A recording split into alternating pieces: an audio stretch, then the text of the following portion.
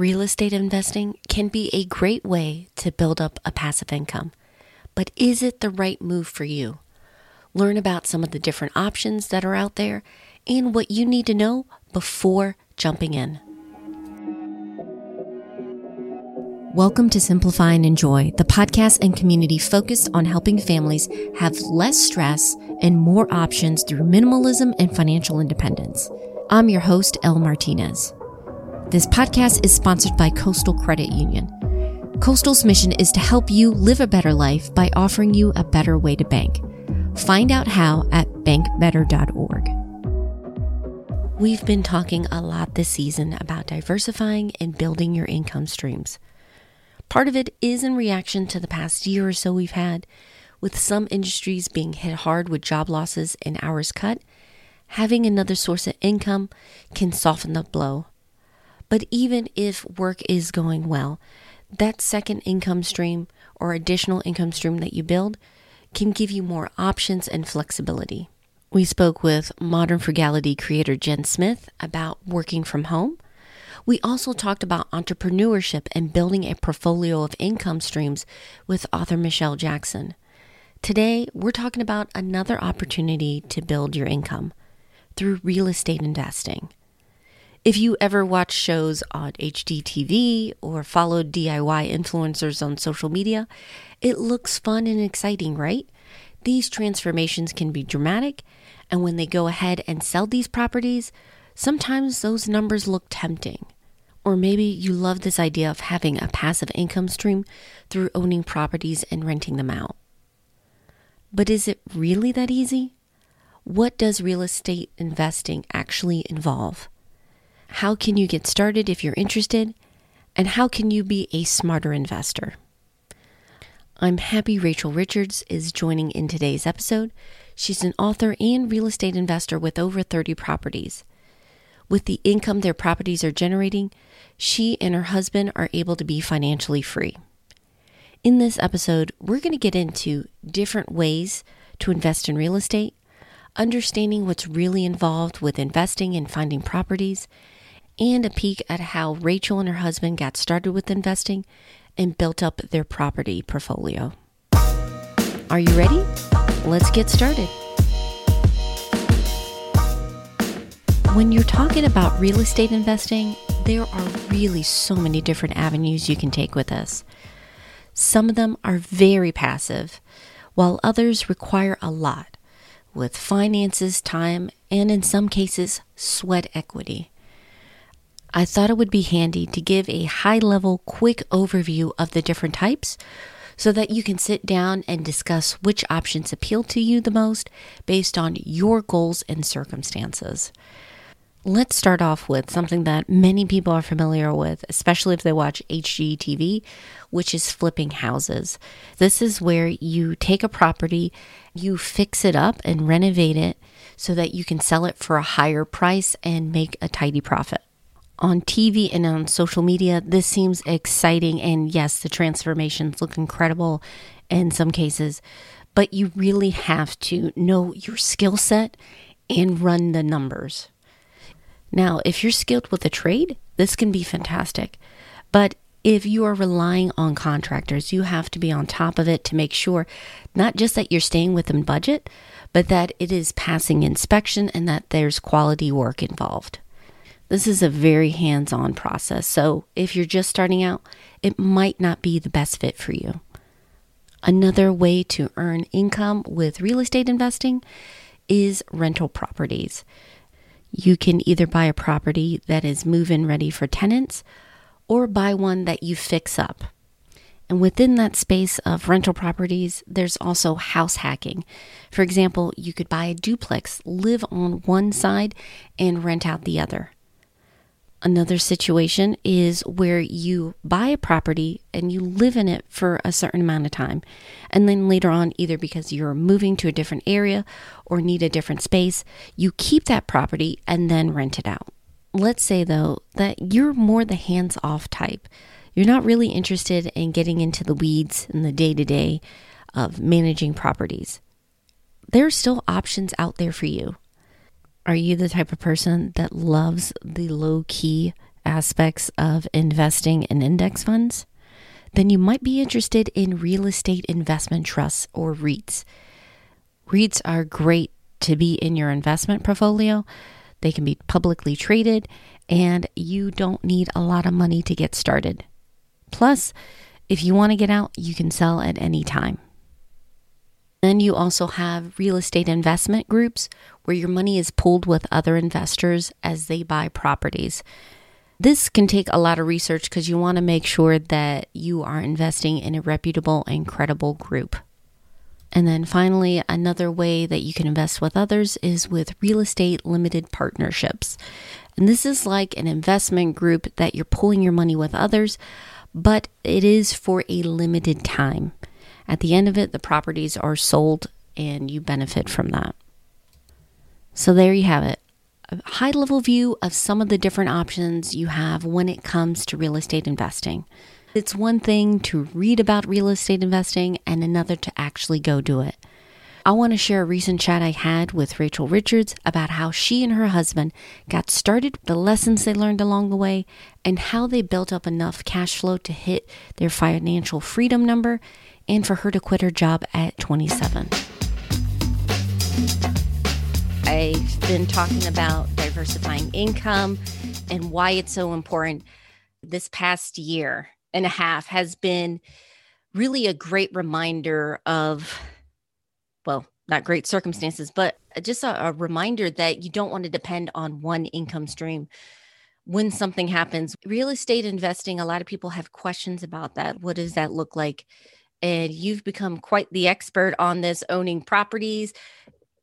You were able to retire at 27? Yes, I was able to retire at 27. We actually started investing in real estate when I was 24. So it took us only 3 years. That's incredible. I know that didn't just happen by accident. You had to have a plan and you had to put that in place. I want to take a step back and ask, what made you look at diversifying your income, particularly passive through real estate investing? Yeah, it really started at a pretty young age in my childhood. I grew up in a very wealthy county. It was a very unrealistic bubble to grow up in. So my family was not in poverty. We weren't poor. Like, we always had food on the table. Yeah. But compared to my peers, I always felt poor because there were kids in my high school that were getting brand new BMWs when they turned 16. Right. My family was not operating that way. I mean, we weren't going out to eat at restaurants, let alone driving new cars or going on family trips. So at a pretty young age, I felt like I didn't fit in. And that's not the way you want to feel in middle school and high school. Gotcha. I remember thinking to myself, I don't want to end up like everyone else struggling with money. I don't want to have to operate on a strict budget or borrow money from family and friends to make it to my next paycheck. I wanted to be different. I realized then that what I did then could either set me up for wealth or for poverty. This realization, which I'm sure took the place over the course of a few years, but this kind of lit a fire within me. I had a lot of limiting beliefs growing up because of our household. Like, money was always a stressor. There was never enough. It was always a bad thing. We didn't like money. And they do say that fear can be motivating or paralyzing. Yeah. Luckily for me, the fear was motivating. And I took that situation and I said, I don't want to end up like this. I want to become financially independent. And I never, ever want to be in a place where I have to make a decision based on whether I have enough money or not. Okay. I can completely relate to that. Just having that freedom and flexibility is definitely one of those things that pulled me towards the financial independence space. But I have two questions based on what you were telling me. First off, do you remember the first resources, whether it's a book, podcast, blog, where you encountered financial independence? Yes. The first one where I encountered money management was actually, I was in 6th grade. I was in a summer camp and I was the little nerd, like reading a book by the pool instead of playing. I've been a nerd my whole life. I love it. I read the Motley Fool's Guide for Teens, How to Have More Money Than Your Parents Ever Dreamed of, something like that. So that was exciting. That set me off on a path of learning as much as I could. But then the first book I read about real estate investing, where that started to click for me, was when I read Rich Dad, Poor Dad in high school. Okay. And I was like, this is it. This is my way out. This is what I'm going to do. It's fascinating how you click that together. It takes sometimes people well into adulthood to figure out, hey, I just want to go on a different path. So when you met your now husband, what were those initial conversations? Did you know from the get-go, I want to pursue financial independence? Do you want to join me? Was he already on board, or did you have to have some conversations to get on the same page? Yeah, so I was already on board and Mhm. learning and trying to work towards that.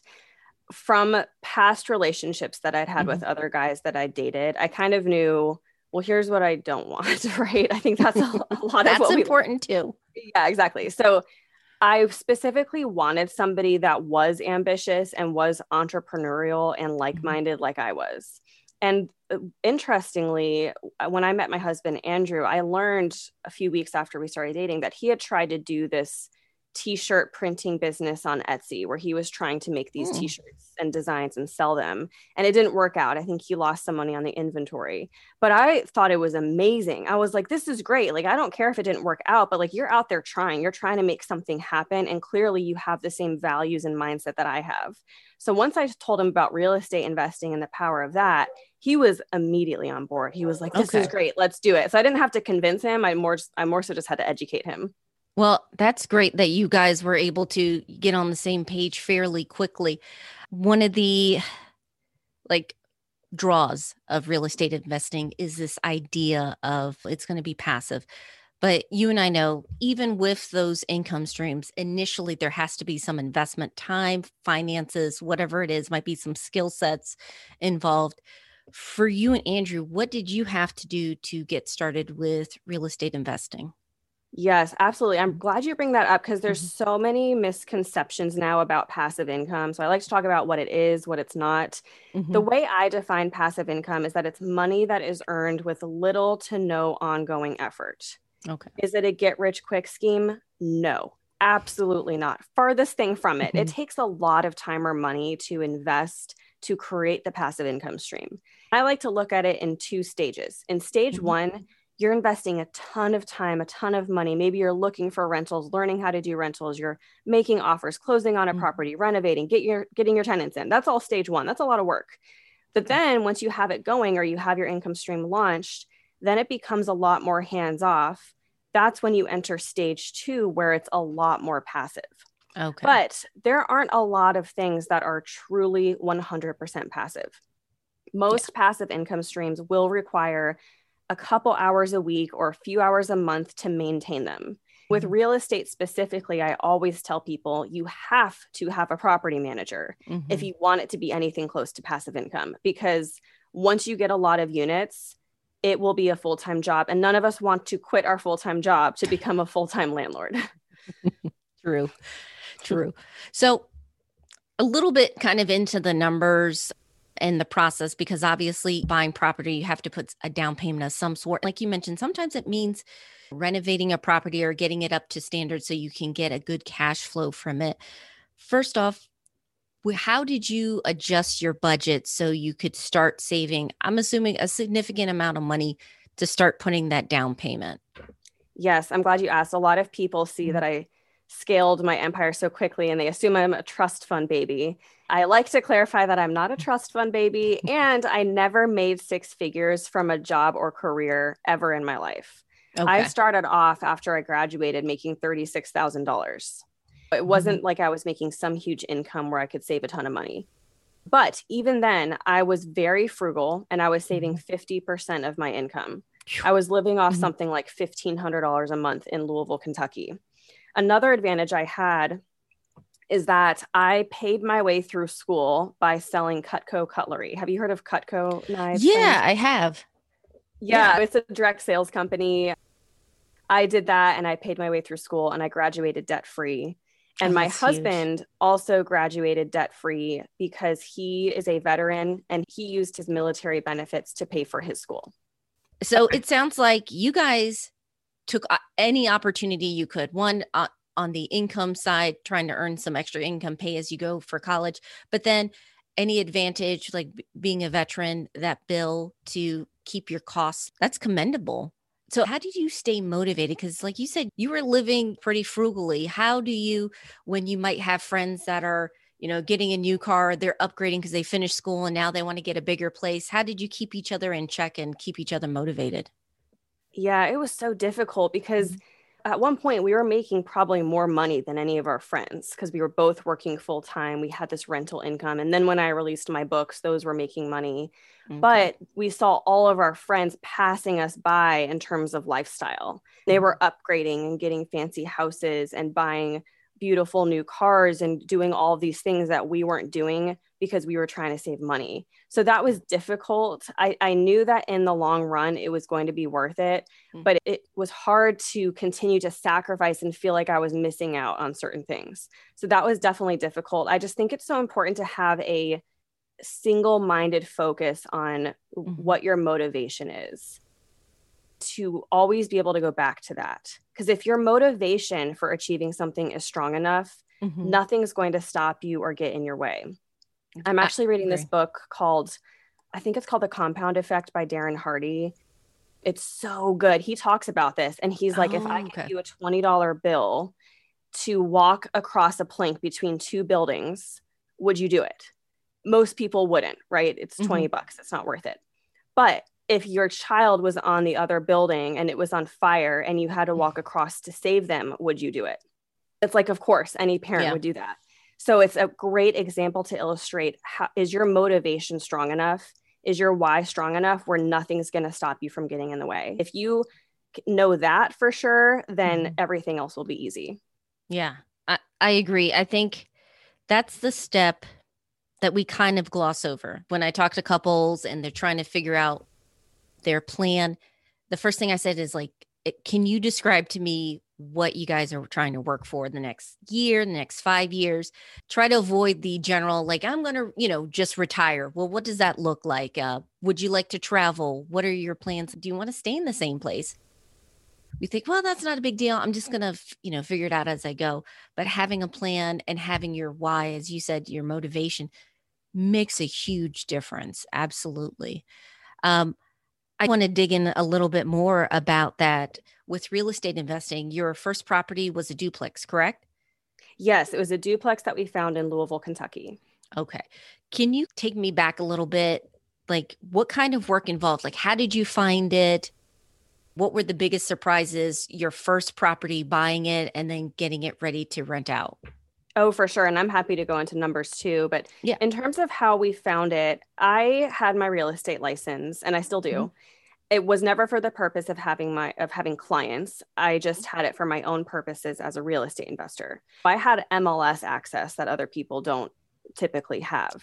Okay. One of the things I did though, it wasn't like a deal I really found on the MLS that it was listed there. It was an expired/canceled listing. I was looking through all the expired and canceled listings on the MLS to see if there was anything intriguing. Sometimes the owner just can't sell it because they're asking for too much, or they take it off the market and they're going to relist it or whatever reason. I was like, well, maybe if I follow up with some of these where there's less competition, I'll luck out. And I did. I found this duplex. I was like, this one looks great. I wonder if they're going to relist. I reached out to the listing agent and I asked her, and I basically followed up with her on email once a month or so for 6 months. Oh, wow. To stay top of mind. A lot of people are afraid to do that because they don't want to be seen as being annoying or whatever. But it was just a friendly email. It was just, hey, I'm super interested in this. If your seller is going to be putting it back on the market soon, I'd love to make an offer. It was just me politely reminding them that I'm interested to stay top of mind. And it worked out because right before they were going to relist it, they reached out. They said, hey, we're going to put it back on the market, but do you want to make an offer? I was like, yes, I'm going to make an offer. That was a huge advantage because I didn't have to beat out all of these other buyers that would have been interested. I made a reasonable offer and they accepted.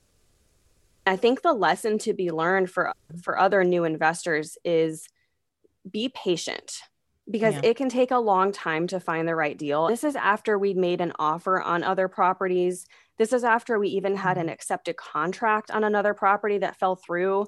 So this was months and months. It took us 9 months. We were discouraged by then, but because we didn't settle, this first deal that we did is still the best deal we have ever done to date. And that's because we were patient. So I like to just share that story as a reminder that you will find a property eventually. I love that. I think I mean, whether you're buying a home to own it or to rent it, I mean, it really does pay, like you said, to be patient and just, you don't want to let your emotions get to the point where you're not making financial sense. I've seen people rush into buying, like, I just have to have it. If I don't have it, I'll never get a house, or I really want to get into real estate investing and it's a Right. hot market. And they're like, I can't wait, or it's going to get worse. And that like fear of missing out really just sabotages what could be a great deal down the line if they just waited a little bit longer.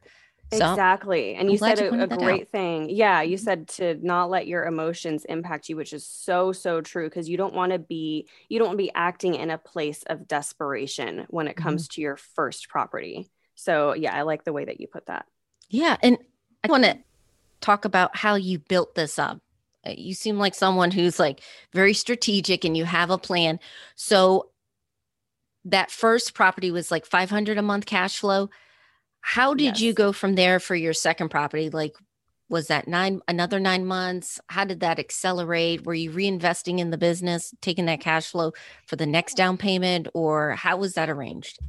Let's start with that first one, which is that duplex. Okay. This was 100 grand. Hmm. By the time we bought it, my husband and I had both been working for a few years. So we Hmm. each had 10 grand saved that we put together to get to the 20% down payment. Okay. So for that first one, we essentially depleted our savings. So we were Hmm. we were willing to take on that level of risk because that is risky. We Yeah. depleted our savings, but because I was the buyer's agent on that deal representing myself, I Hmm. immediately got a commission check back for a few $1,000s. So Makes having sense. my realtor license was an enormous advantage that allowed us to scale quickly. Not Okay. only was I saving all the commissions, but we were Hmm. still, and by then we were making more money. So we were still saving 50% of our income and all of the cash flow we were now generating, we were saving 100% of that. So one thing we did well is Hmm. that we didn't allow lifestyle creep to impact us. We weren't saying, Yeah. oh, we're making $500 a month more now. Let's spend this and let's let off the brakes a little bit. We can live it up. We were Hmm. very strict and disciplined. Between all of those different things, we were able to come up with down payment after down payment Okay. pretty quickly. Yeah, the more rentals we got, the more cash flow we were making, the quicker we could save money. So it was kind of this snowball effect where we just gained more and more momentum.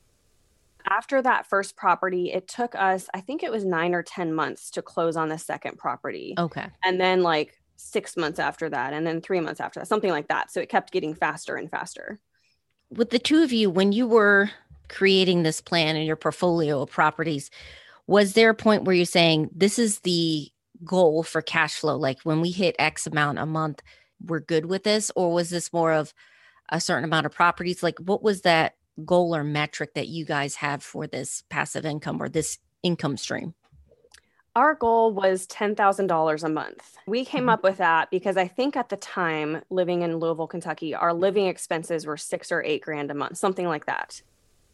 We were wanting to have 10 grand a month in passive income so that we could still save a decent amount and just Okay. have that buffer room. Like we didn't want to be Yeah. cutting it too close. So that's why we aimed for 10 grand. A lot of people ask me, why am I not buying more rental properties? Why am I still not building out this empire and becoming this huge real estate mogul? I always answer that was never the goal. Mm. We were never so passionate about real estate investing that we wanted to build this huge empire. It was just a means to an end for us. Once we got to the point where we were making 10 grand a month in passive income, that's Mhm. when we were financially independent. And now we can work when, where, and if we want because of it. Yeah. So we stopped then, and now we're able to enjoy our lifestyle because of that. But that's kind of why we haven't wanted to create some huge empire. Yeah, I think that should be mentioned. A lot of times people are like, hey, I have X amount of properties, or I'm making this amount. It's like every year it grows. And there's nothing wrong with that if that's what they want, but there's not enough discussion about like, here's our enough in terms of we're happy here. If it grows, another opportunity, but you guys are in a great spot where you have that flexibility and freedom. Take your foot off, the brakes and kind of just coast a little bit, especially this past year, right? Yeah, and I think it's easy to get Mhm. caught up in this sense of like enough is never enough. And once you make this amount, it's like, well, let's make this amount. Let's make this amount. You kind of lose sight of the initial reason you're doing it in the first place. And it's fine to want to make more and more money if that's truly what you want. But it's really all about living intentionally and knowing what you want and why and sticking to that. Yeah, absolutely. I know there's going to be couples listening and they're thinking, this is something I want to look into more. I know you have a book specifically about this, about passive income and aggressive retirement. What other first steps would you recommend for couples interested in learning more about real estate investment? Yeah, for sure. And so, thanks for mentioning my book, Passive Income, Aggressive Retirement. Another great resource is BiggerPockets. They are like the real estate experts. They have a blog, a podcast, a website. There's another book called Hold by Steve Chater that I think is amazing. So those are some resources. But in terms of next steps, I would say the first thing to ask yourself is, do you have more time or money to invest into creating passive income? Because you need one or the other. Now, if you're anything like I was a few years ago, you would say, well, I have neither. I don't have time and I don't have money. The next question to ask yourself is which one will be easier for you to create more of? Will it be easier for you to free up more time or to create more money? And then you can go from there, because real estate investing is not the only type of passive income. There are tons of others. In my book, I talk about 28 different types. So there's plenty out there. Yeah. There are some that require a ton of time upfront and very little money. There are others that require a ton of money and no time. So you have to get clear on which resource you have more of and narrow it down from there. Okay. Well, I love this. This is fantastic, Rachel. Thanks not only answering my questions, but being open and transparent about the work that's involved to build and diversify your income streams. So if anyone wants to learn more from you, I believe you have a course as well. Where's the best way they can find you? Yes, thank you so much. Well, I'd love to give your listeners my passive income starter kit for free so they can hit the ground running. Yeah, so they can go to moneyhoneyrachel.com/bonus to download that. And then you'll be on my email list, so you'll get notified if I come out with any new courses. This segment is brought to you by Republic Wireless. Looking for affordable smartphones, nationwide coverage, and plans that don't cost your family a fortune? Switch to Republic Wireless. I've been a member for around 9 years and love them. Bring your own or grab one of their phones like a Samsung Galaxy or Moto G. With plans starting at $15 a month, what's not to love? Find out all they offer at republicwireless.com. Before we wrap up, I want to share a few key takeaways I got from speaking with Rachel and preparing this episode. The first one is find a way to diversify your income streams. Throughout this season, we've been talking about different ways that you can diversify. And maybe real estate investing is not the right path for you, and that's fine. You can still do things like freelance. In the case of Michelle, she talked about creating her own products. Whatever it is, find something that you enjoy and that can improve your cash flow. If you do decide that you want to get into real estate investing, my second takeaway is research and discuss how active or passive you want to be with it. How does this fit in with your big picture and financial plan? Are you more interested in investing, or would you like to be more hands-on? Having these discussions ahead of time allow you to narrow down on what part of real estate investing is a better fit for you, and then you can move your finances accordingly. Finally, since we're talking about finances, you have to run the numbers. You really want to be objective when it comes to real estate. What down payment can you afford? What cash flow can you expect? And what do you need? Knowing these numbers and having them in front of you will help you be a more objective investor. Look, we really just scratched the surface on this topic today. So if you want to discuss this more, ask questions, swap ideas and resources, and maybe talk about your goals for the year with real estate investing or anything else, don't forget to join us in the Thriving Families Facebook group. It's free. We're there to help each other out with our family and financial goals. Just head over to simplifyingenjoy.com/FB. We'd love to see you there. Special thanks to Rachel for being a part of this episode. If you want to start diversifying your income, I'll have a link to both her books and the Passive Starter Income Kit in the show notes, along with other helpful resources. Even though I do believe that diversifying your income is a smart move, let's not ignore the most common one people have, their 9-to-5 job. Next week on the podcast, we're going to be talking about how to optimize it. And if you're in a position where you're getting a raise, how to make sure that that raise is helping you achieve your financial goals faster. So if you don't want to miss out on that episode, make sure you're subscribed. We're on Apple, Spotify, Overcast. You get the idea. Where you prefer to listen, we'll be there. Our theme song is from Staircases, additional music by various artists from Audio. Finally, and most importantly, thank you so much for your support. These episodes are based on your questions, your ideas, and feedback. So I really appreciate you taking the time to share them. And if you want to help out with future episodes, please join our community. It's free. Just head over to simplifyandenjoy.com/join. I hope you have a wonderful week. Take care.